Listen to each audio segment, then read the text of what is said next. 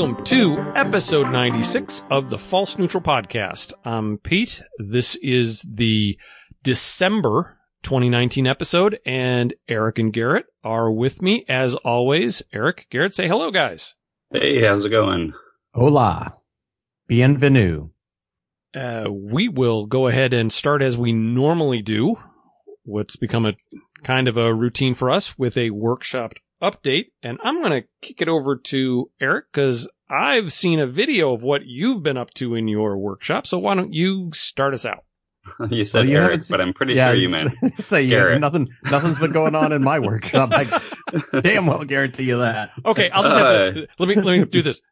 Garrett. See, I can splice that in. Yeah, so I got the RZ running, finally. So, I posted this video on Instagram and texted it to, YouTube, but I haven't put it on our Facebook page yet. I've just been super busy, but, the RZ350 is running. It's running very well. And, you know, it's funny because a guy on Instagram asked me how long I had been working on it. And I've been working on it since April. Although, you know, in terms of hours, I don't really know how many hours I'm into it because, you know, I've been in school and really I've only been able to like tinker on it here and there, kind of like an hour on weekends and so forth. So it's taken me way longer than it should have, but, it's running. I should say was running. Technically still runs, but I went for the first ride around the block and immediately felt the clutch slipping. And so now I'm in the middle of resolving that. And, I'll tell you guys a bit about that. So, now an RZ350 to actuate the clutch, the actuator is on the left side of the engine and it pushes on a rod, which pushes on a small ball, which pushes on a device that is connected to the pressure plate. So it just kind of pushes the whole thing out sideways, unloads the clutch. So what RZ350s are prone to doing is when you're sitting at a stoplight, for instance, and you have the clutch lever pulled in, you have all that pressure sitting on the rod and the ball. So all of your clutch springs are pushed on and all of that pressure is sitting on the rod and the ball and it heats up and it will weld together. And once that welds together, you can no longer disengage the clutch. It'll just be stuck. Now, all modern motorcycles use like a pancake bearing on the clutch pressure plate so that when you're sitting at a light, you have the clutch pulled in and it's just riding on bearings instead of that ball and rod. Now, back in the day, people with RZ350s would just machine the little clutch pressure plate gizmo, and I'm putting pictures of that on our chat. We can probably post them up to either Universe or Facebook. But back in the day, people used to just machine the factory clutch pressure plate device and put a pancake bearing in it. And you can still do that. The problem is they're hardened steel and they're just really difficult to machine. And so nowadays you can get really inexpensively this aluminum device that has kind of the space needed to be able to put that pancake bearing in. Now the bearing rides on steel washers, so it's not like a bearing on aluminum. It's still a bearing on steel. Now the one that I got must have been machined improperly because there was basically, it was too thick for the clutch to completely engage. So it would like kind of engage so I could like start off riding on it. But as soon as I gave it any gas, the clutch would slip just because the pressure plate wasn't able to travel all the way in to engage the clutch completely. Okay, so you had already done the update to the pancake bearing. It just wasn't working. Yeah, it was in and installed. Now, I never checked the clearance because I've installed these before, never had an issue. On this one, it must have just been made improperly. And so basically it all installed normally. It adjusted normally, but it was basically like 5/1000 or 10/1000 of an inch too thick. And so it just wouldn't let the clutch completely engage. So what I did, now there's a bunch of different ways this could be resolved, but basically what I did is, and you guys can see it, the viewers can't, but on the clutch pressure plate, where this whole pancake bearing goes on, I just machined 30,000 7-inch off the clutch pressure plate. Now I have enough clearance for the clutch to completely engage. I have my little pancake bearing installed. So I'm just waiting on a clutch gasket to put it all back together now. So long story short, it was running, the clutch was slipping. I've resolved that issue. I just need to put it back together and it'll be done until the next issue pops up. But, so that's in progress. I did get the only other thing that I needed to do on it was adjust the auto lube pump. You're supposed to adjust that. It doesn't require the engine to run, but when the engine's running, the pump actuator is moving in and out kind of slowly at idle. And per the manuals, you're supposed to stop the engine right when the actuator is at its furthest travel away for that auto lube. But it's like pretty much impossible to actually kill the engine right when the travel is farthest away, because it's cycling probably like 1.5 times a second. And so you really can't time it just right. So I'll probably adjust it a little bit different way. Right now I just have premix oil in it. I just wanted to ensure that it had enough lubrication for break-ins, so I have it just premix in the tank, and then I'll get the auto lube pump adjusted to where I want it, and then I'll just run unmixed gas in it. Can you put a socket on like a crank nut or something and just turn it manually to get the rod to go to, for lack of a better term, top dead center? Well, yeah, you just have to rotate the engine enough, and you can do that by hand. So I can take calipers and basically keep rotating the engine and using calipers and check it. And it'll take a lot of rotations. Probably what I'll do is like put the motorcycle in 5th or 6th gear and then rotate the back tire, with it off, just to get it so I can make sure that it's at the furthest travel. Because when you're trying to just time it and shut off the engine at idle, you'll never get it right where you want it. Yeah. So yeah, I'll put it like in 5th or 6th gear, back tire off the ground, and just kind of roll the engine and adjust it that way. It's been far too long since I've owned a 2-stroke motorcycle where you're saying that, and I'm like, oh, you can turn the motor, yeah, without compression. And, exactly, with 350 cc's, especially on a 2-stroke, very easy to roll the motor over. I remember my 125 GP bike a little bit, so yeah. Yeah. And then I today installed the trim for the windscreen and the front cowling, so I can get that put on the motorcycle. So that's really it. I just need my clutch cover gasket, adjust the auto lube pump, and then it's ready to do some miles. So, other workshop updates. You guys see the picture of all that fancy zinc plating that I got in the Skype chat? Yes. Yeah. So I sent all of this off. In fact, there's like probably a year and a half ago, I was talking on this podcast with you guys about finding a place to do some zinc coating. And I found a place out in North Carolina that got good reviews on some motorcycle restoration forums. And so I figured I'd give them a shot. And I sent basically every piece of hardware for my little Honda Z50 project, and then also my KX250 project. All the hardware to this company out in North Carolina.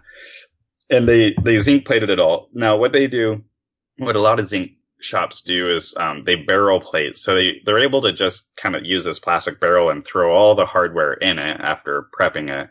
And it just tumbles around and coats everything. So it's really economical compared to like chrome shops or, like dipping, where you actually have to like string all the individual parts and then like dip it down in the tank. So for $100, I got 2 entire motorcycles worth of hardware now that looks brand new. And so just to give you an idea of like how much more economical that is on my Z50, I bought all new factory hardware from Honda just for the engine. which was only like 20 bolts and little tiny bolts. And it was like $140 just for that hardware for the engine. Now I had all of my hardware re-zinced for 2 motorcycles minus the engines. So I don't have the KX250 engine hardware or the Honda engine hardware in this. It wouldn't have made any difference because it's kind of like a flat rate. $100, and I'm thrilled. I learned though, in like with any plating shop, if you want it to look perfect, you got to do a lot of the prep yourself, or like pretty much all of the prep yourself. This hardware, I spent some time and I prepped it pretty well, but I figured the rest of it they'd be able to do. And for the most part, they did, although there are some bolts that had a little bit more like kind of caked on stuff, or maybe just thicker rust that didn't get treated enough. So not all the hardware is perfect, but I would say like 95% of it is flawless, and the other 5% is good enough. So all in all, for $100, I'm pretty happy with it. That's a lot of stuff for $100. Mm-hmm. Yeah, and it does look. I mean, at least from a distance, it looks good. You know, it looks good enough that once you have it on the bike, people aren't going to look at it and go, "Oh, that doesn't look very nice." Oh yeah, for sure. No, you'd have to look really, really close for it, like to actually pick up some of the flaws. But yeah, I mean, considering the shape of the motorcycles that this stuff came off of, it is just absolutely remarkable. So yeah, I mean, $100, that's a no-brainer. So I'll just say to anybody that is interested, Parker Metal Finishing in Greensboro, North Carolina, they're the ones that did this. Super happy with the way it turned out. It took a long time, partly because, you know, they're across the country for me. So it takes, you know, quite some time for shipping. And then I didn't realize that, like, they only take checks. They don't do debit or credit cards or anything. So, I sent it there. They completed it, which took, you know, another week. And then they called me to tell me how much the total was. And it was $100. And I'm like, okay, I can pay with my card. And they're like, no, just send a check. So then I had to, you know, mail a check there before they would send it back. And so all in all, it took, just over a month. Now, in the future, I know this, so I can, you know, probably take a picture of what I have and just say, hey, you know, what's this going to cost? And then include a check with it. And you know, probably save a week or so of time. But that fit like in a flat rate shipping box? Yeah, exactly. I sent this in a USPS medium flat rate, which was way too big actually for the parts, but I kind of double boxed it just in case anything happened to the box. So I put it in just like a really small box inside a medium flat rate. So it costs like $13 to ship it there. And yeah, so I'm super excited now to have all this hardware back, so I can pretty much have what I need to finish my Z50 project. So yeah, so that's where I'm at. Very cool. I have a RZ that is almost back on the road, and a Z50 that's at least getting some work now. Now that I'm done with school, I have so much more free time to work on motorcycles. Yes, congratulations in order for completing your nursing degree. Yeah, thank you. Yes. And now after your graduation ceremony Saturday, on Monday morning, you'll be handed a list by your wife of like, great. Oh, she already has one. Here's all the things that need to be done now that you're done with school. Yeah, no, that's so true. The thing with working on motorcycles is I can sneak off for like 30 minutes at a time or an hour. And these are things where I can kind of like, I can stop working on it. I can put the work down and come back to it pretty easily.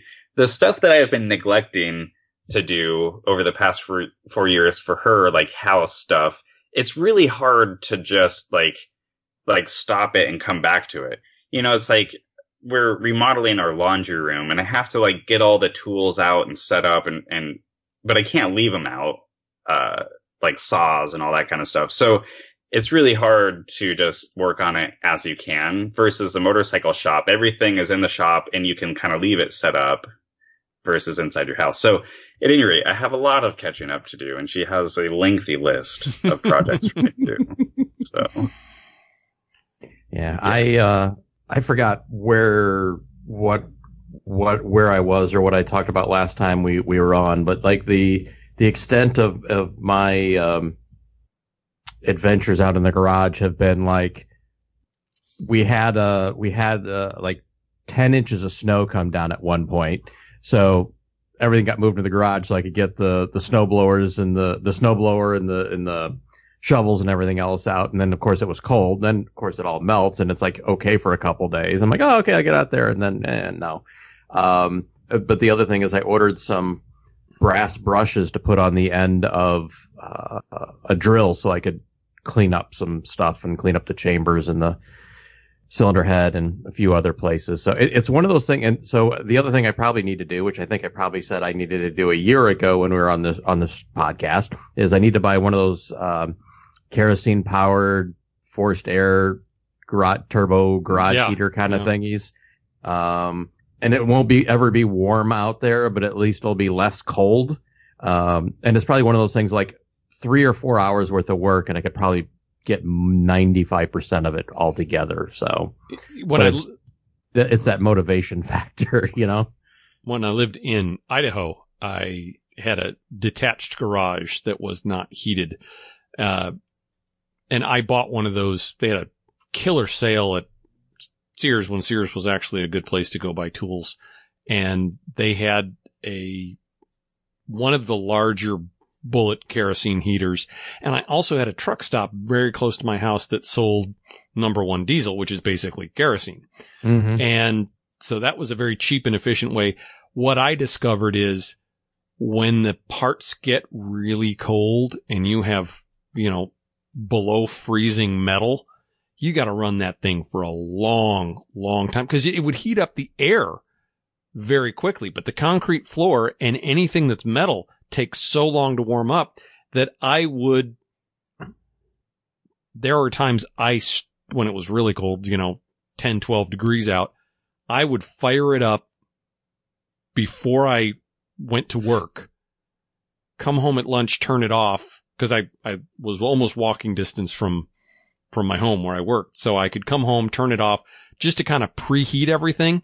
And then when I came home after work, I would crank it up again, have dinner, and go out, and everything would be just about able to handle with my bare hands, but still be cold to the touch, but still workable. And that's the problem is once it gets cold, it takes so long to warm it up. Yeah, the one thing that I can absolutely identify with that is I've been taking flying lessons.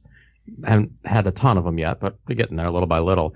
And so the person who owns the airplane, the instructor, I mean, he insulated as well as you can with like rigid foam insulation, like the doors and the walls and everything like that. And he's got one of these those heaters, and I have a phone number to call, and it automatically turns it on, and so it can start preheating things, and then it plugs it. He's got an engine block heater in it, so that's always warm. And it's funny how quickly when you turn everything off and unplug the engine block heater, because it's an air-cooled motor, you can just reach and feel the cylinder heads and stuff like that.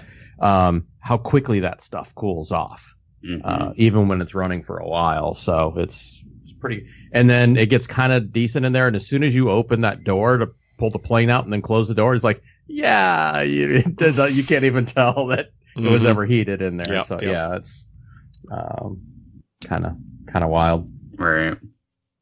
Thankfully, we're getting to the shortest day of the year, so it's going to be easier to fly a little bit because pretty much have to be done at like 5:00. Yeah. Yeah. I have my niece is pursuing a career as a pilot, and she has had her private pilot's license for a while, and the plane that she normally rents is going to get scrapped in January because it's a 150 too, and it's like $16,000 to $18,000 for the mandatory overhaul to keep it legal. Oh yeah, for the engine, yeah. And they're like, it's a $16,000 airplane. Yeah. So it's just going to go away.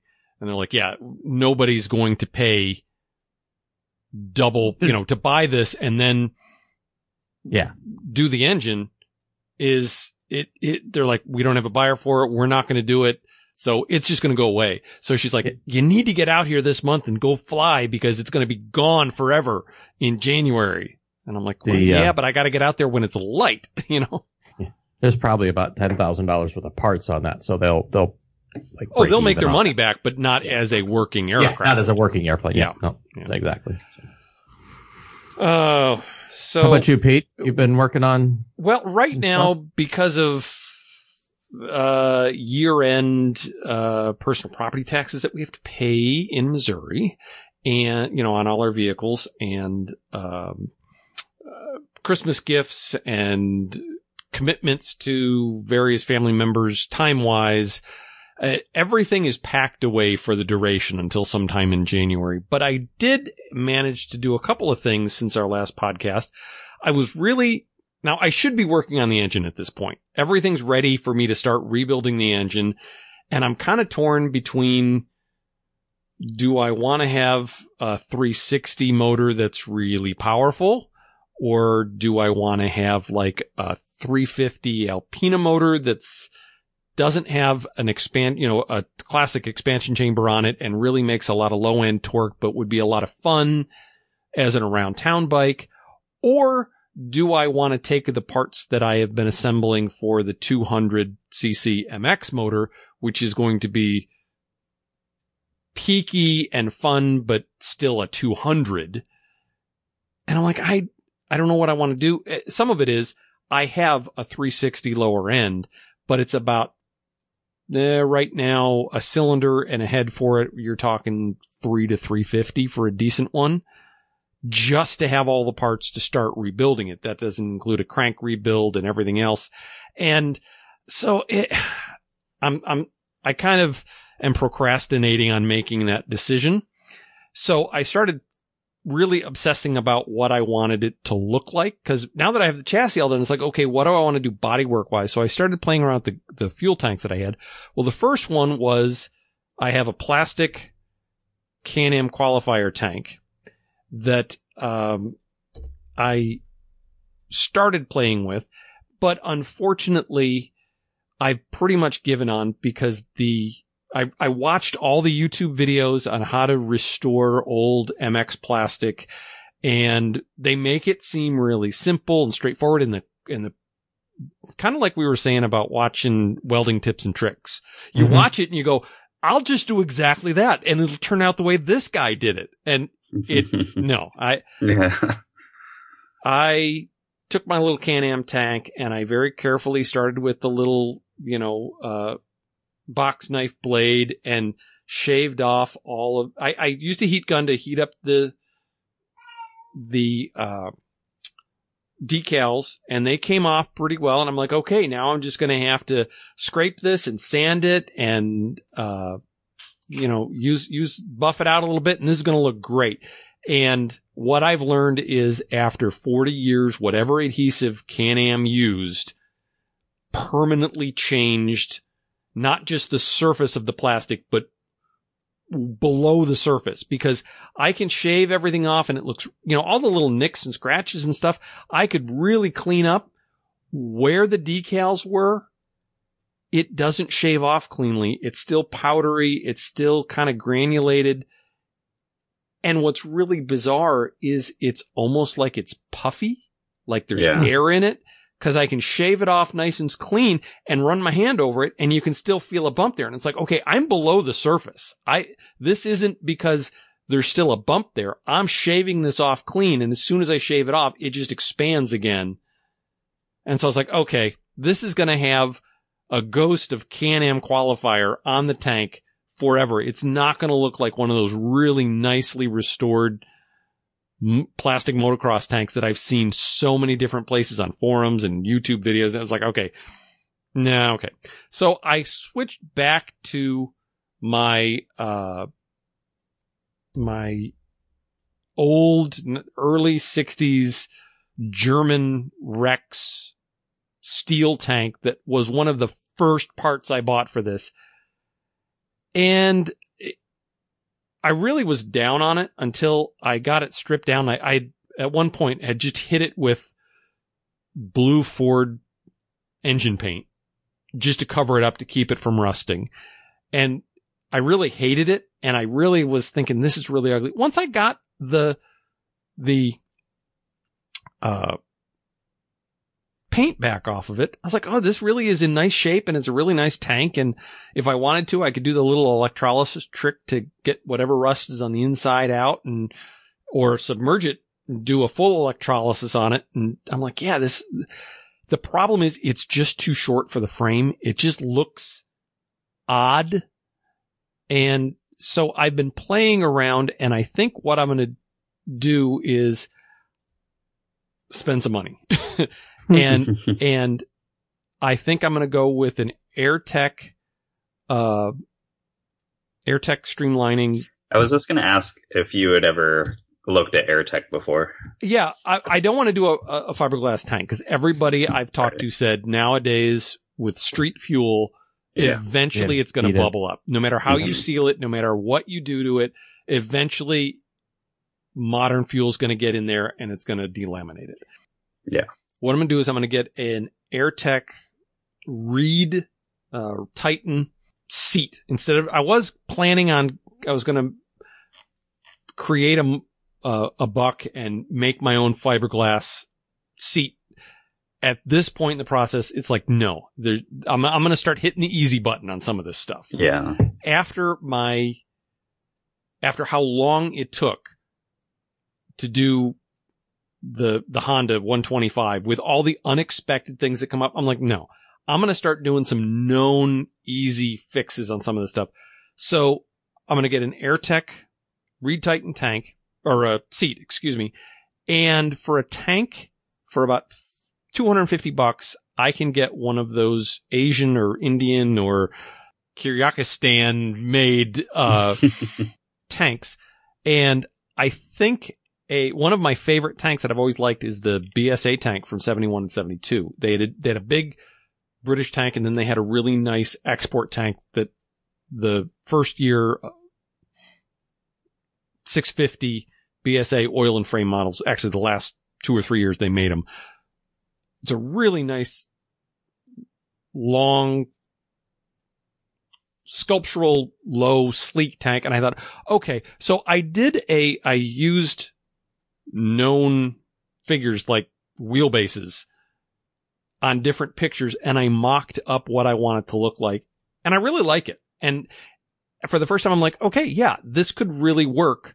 So those purchases are going to have to wait until sometime in the spring after my checkbook recovers from year-end stuff and holidays and stuff.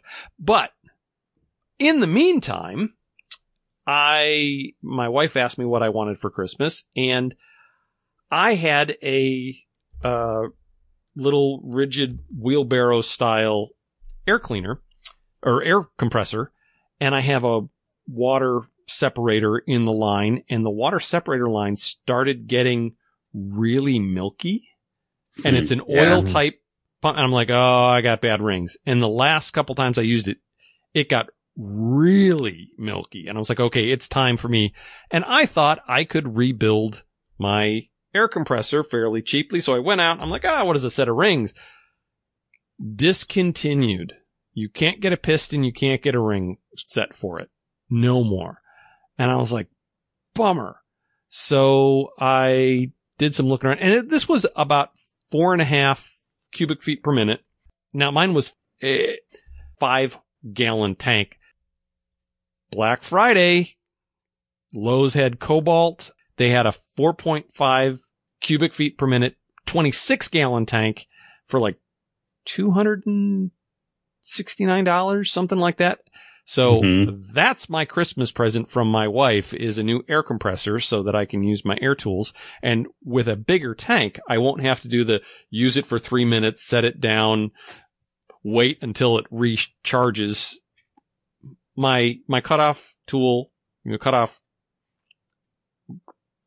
an air grinder, probably it won't keep up, but I'll have a longer time that I can use it before I need to stop. So it's nice to have an air compressor that at least has a big tank where you can run a tool for a while, and like still have air pressure, and then eventually it has to catch back up. Or having an air compressor that can keep up with an air tool, that's even better. Yeah, and some of my tools this will, And actually, I did play around with when I was, when I did the tank, I did get out my little soda blaster, my little hand air-powered sandblaster, and you filled it up with soda, put a tarp out in the driveway, and tried it out. And it worked. But oh my goodness, you go through so much. Like every 90 seconds or longer than that, probably 2.5 minutes of actual use, I had to stop and fill the little hopper again. Yeah. And I'd work on a little, a dollar bill sized area and have to fill it up again. So it works great for really small parts. Like if you wanted to clean rust off a bolt or something, but for trying to do a tank, it was like, yeah, no, this isn't going to work. So Right. I got out the aircraft stripper and just, that worked fine. So it Yeah. still needs a couple more hits to get all the old paint off, but I've been dreaming lately about, and this is probably just way out of my range of possibilities, but getting a screw compressor for my shop. Because they're so quiet and it's like endless air, right. but they're also very expensive. Oh yeah. Yeah, but it would be so nice. And the nice thing about this new one is it's a whole lot quieter. It's like the rule I always learned was that oil type compressors were a lot quieter than the oil free type. The little pancake compressor. This is about as loud as my coffee maker. I have one of those little espresso makers that, forces the water through to make espresso.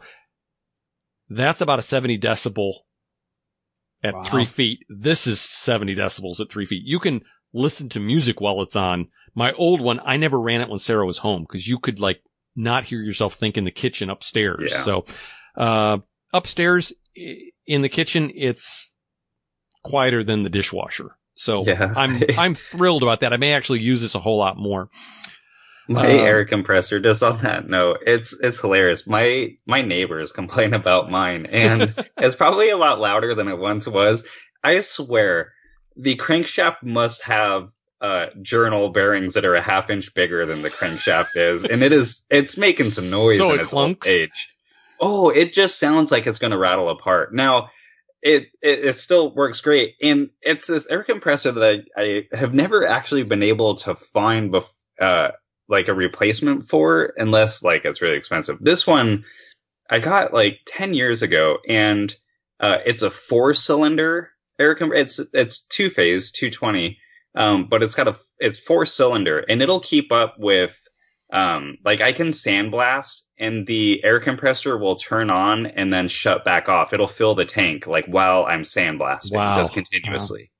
Wow. And so it has worked flawlessly, but it's gotten progressively noisier, and it sounds horrendous, and it must be 100 decibels at 100 feet. It is violently loud, and I know its days are numbered, and so I'll probably be on the air compressor hunt before too long, I'm guessing. Is this where you get some 3/4 inch plywood, cut it, and then double layer it, and then buy some Dynamat and put Dynamat on it and just build a box around it? I thought about making a house for it next to my shop and insulating it and all that, and it wouldn't be a bad idea. The problem is if it's air cooled, you're kind of doing yourself a disservice, because then you end up just having no airflow over it all. Well, you can cut holes in the box or have vents in it so that at least there's some air circulation in there. Yeah, I've seen people do that. But it's so far limited that.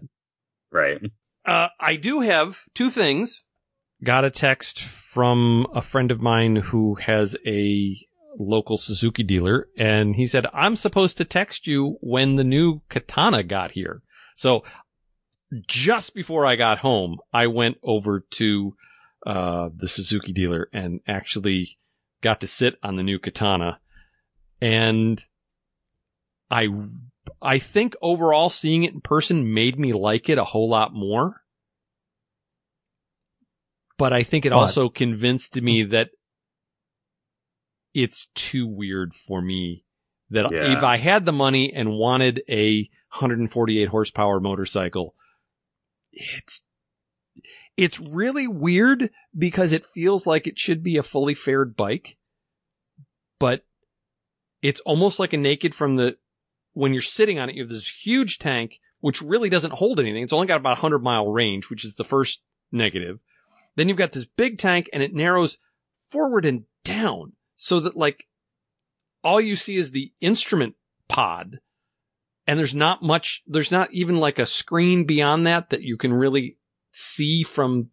And then you've got what looks like a sport bike with these really big tubular handlebars, which made it really comfortable, but it was almost a little too cramped, especially because the seat kind of slides forward. So if you back up on the seat at all, you just slide right back down against the tank. And it wasn't like some bikes that I've ridden where you felt like you were going to be crushing sensitive parts of your anatomy against the tank. It seemed comfortable, but it wanted you to sit in one spot. Mhm. So it's like, looks wise, I think I liked it more. Sitting on it, I'm like, yeah, that's not even on the wild card list for me because it's just too weird. Speaking of which, Pete, did you look at the link I put into Slack earlier this morning? Yes. So I was looking through the AF1 forum and looking at what was for sale, among other things in the forum. And there was a 2010 RSV4 factory, and it was $6,500. I'm like, oh, that seems like, it's about right for that. And then I saw it was in Kansas. I'm like, okay. And then I clicked on, I'm like, Olathe, Kansas. I'm like, well, that's only a couple hours from Pete. That's not even a couple hours from me. That's across town. Oh, is it? Okay. Olathe is just the other side of the state line for me. It's probably 20 minutes from me. So, oh, okay. So, yeah. So, and I'm like, there we go. And like, you get some, like, you can order some, like, Tuono, handlebars so you're not all leaned over. And there you go. You got 160 horsepower fun machine. We actually have one of the larger Aprilia dealers.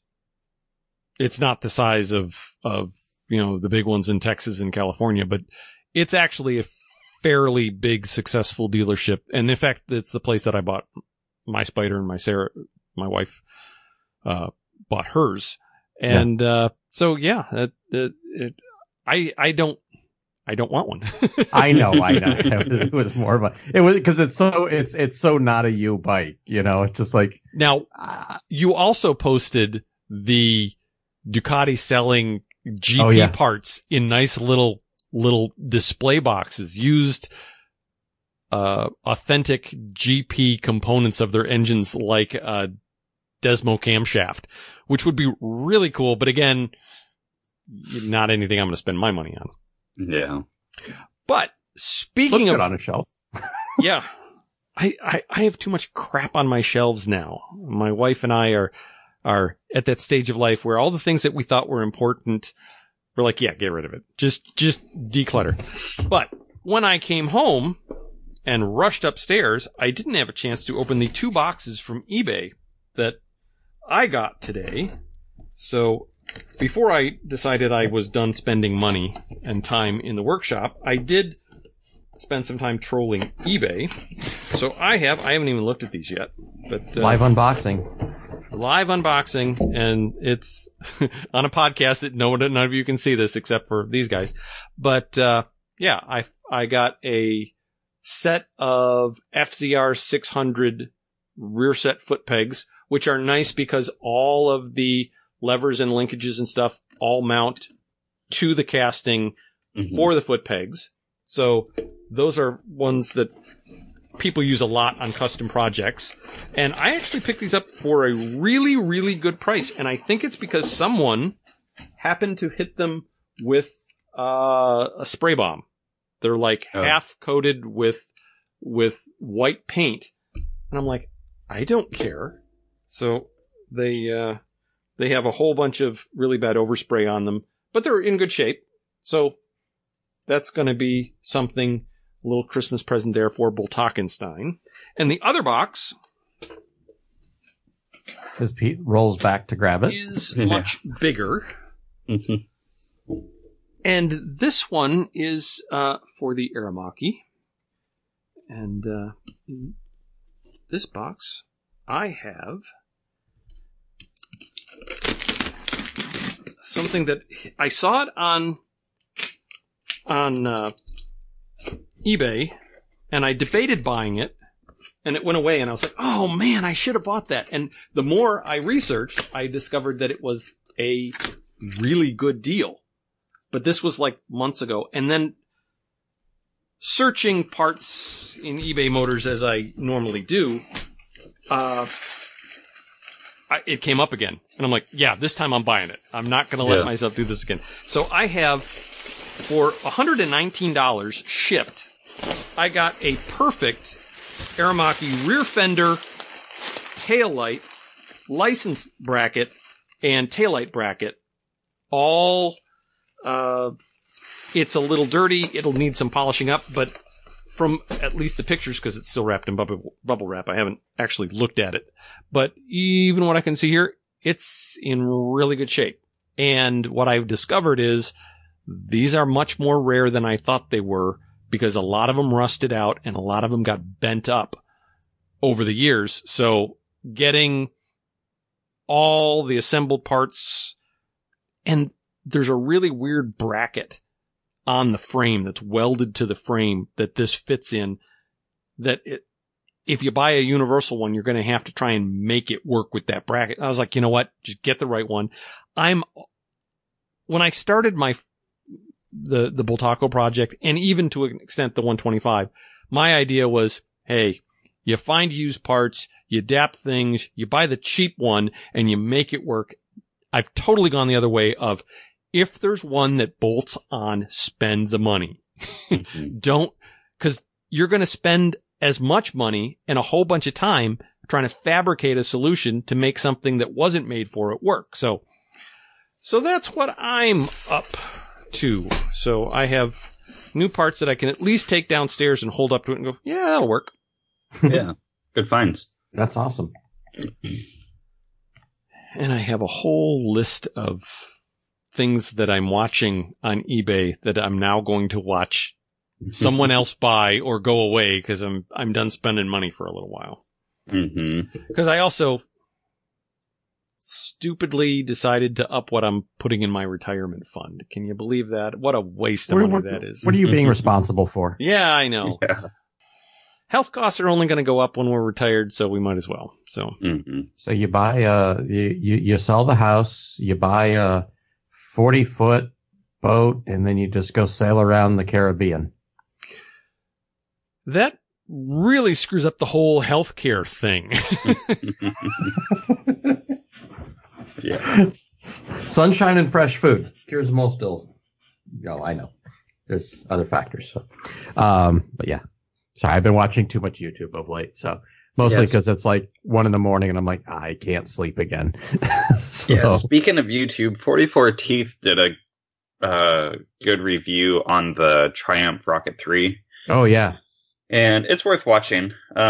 It seems like, and this is probably no surprise, that the motorcycle is very torquey. So I think it basically signs off at 5,000 RPMs, but so it has a very narrow rev range, as you might expect for engine the size of most car engines. But it seems like it does everything pretty well, and it looks fantastic. It's way more interesting to me than a Diavel. Yeah. No. Absolutely. I think all three of us would agree with that. And I hated the looks of the first generation, the old one, so much. And they've done such a good job of making it look like something I just want to, every time I see one, I'm like, I want to get on that and ride it. Yeah. The first generation, when I rode it for a day, and it was just like your legs were so spread out, like wide, because of how wide it was. It was like, if you were going, it was okay, but like if you were in like stop and go traffic and stuff like that, it was awkward. I'm not going to say uncomfortable. It was just awkward. But the other thing that was interesting from not only that, but from a couple of other reviews that I've watched, is that I think Triumph built that not to Euro 5, but to Euro 6 spec. Really? So yeah. So it literally, I think all the issues they had with the engine, where it's like, as big as it is, it feels like it should have, a little more zip, a little more power. It should sound better. It's literally like an ECU flash and an exhaust away from being like a real ripper of an engine. Yeah. So what the sound of it was kind of a complaint with the 44 Teeth review, just because it was too quiet and it didn't really sound like you would think it should. But yeah, that's easily changed, and I get that, especially for Euro emissions. So yeah, and the Euro and the exhaust, the volume for Euro 5 has gotten really crazy over there. So it's I think if you watch any kind of Euro reviews of anything, any motorcycle stuff, the overwhelming complaint of anything new coming out is, my God, this sounds like ass. Yeah. But that's just the Euro rule. So yeah. Well, and the other thing about the Rocket 3 is the R version actually has the foot pegs where you would want them. So many bikes are ruined by those forward foot pegs that are just, I know there are people who say they're comfortable. I don't see it. I've never ridden something with my feet out in front of me that I didn't feel like if I just relaxed, my feet were going to drop down onto the pavement and get flung behind me.